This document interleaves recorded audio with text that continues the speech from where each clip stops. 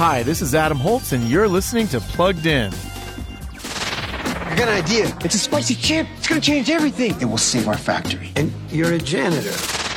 In the movie Flamin' Hot, now streaming on Disney Plus and Hulu, we get an answer to a question we've all pondered in our quiet moments. Where did Frito-Lay's Flamin' Hot Cheetos come from? Okay, maybe you've never asked that question. Still, you might find the answer intriguing. The idea came from a struggling janitor for Frito-Lay named Richard Montañez. He was looking for a way to make his company's products more appealing to Hispanics. He succeeded, wildly. Flamin' Hot focuses on hope, determination, and family as it tells Richard's remarkable true story. Some profanity, along with a bit of drinking, are the biggest concerns here for families. So we're giving Flamin' Hot a 3 out of 5 for family friendliness. Read the full review at pluggedin.com/radio. I'm Adam Holtz for Focus on the Family's Plugged In.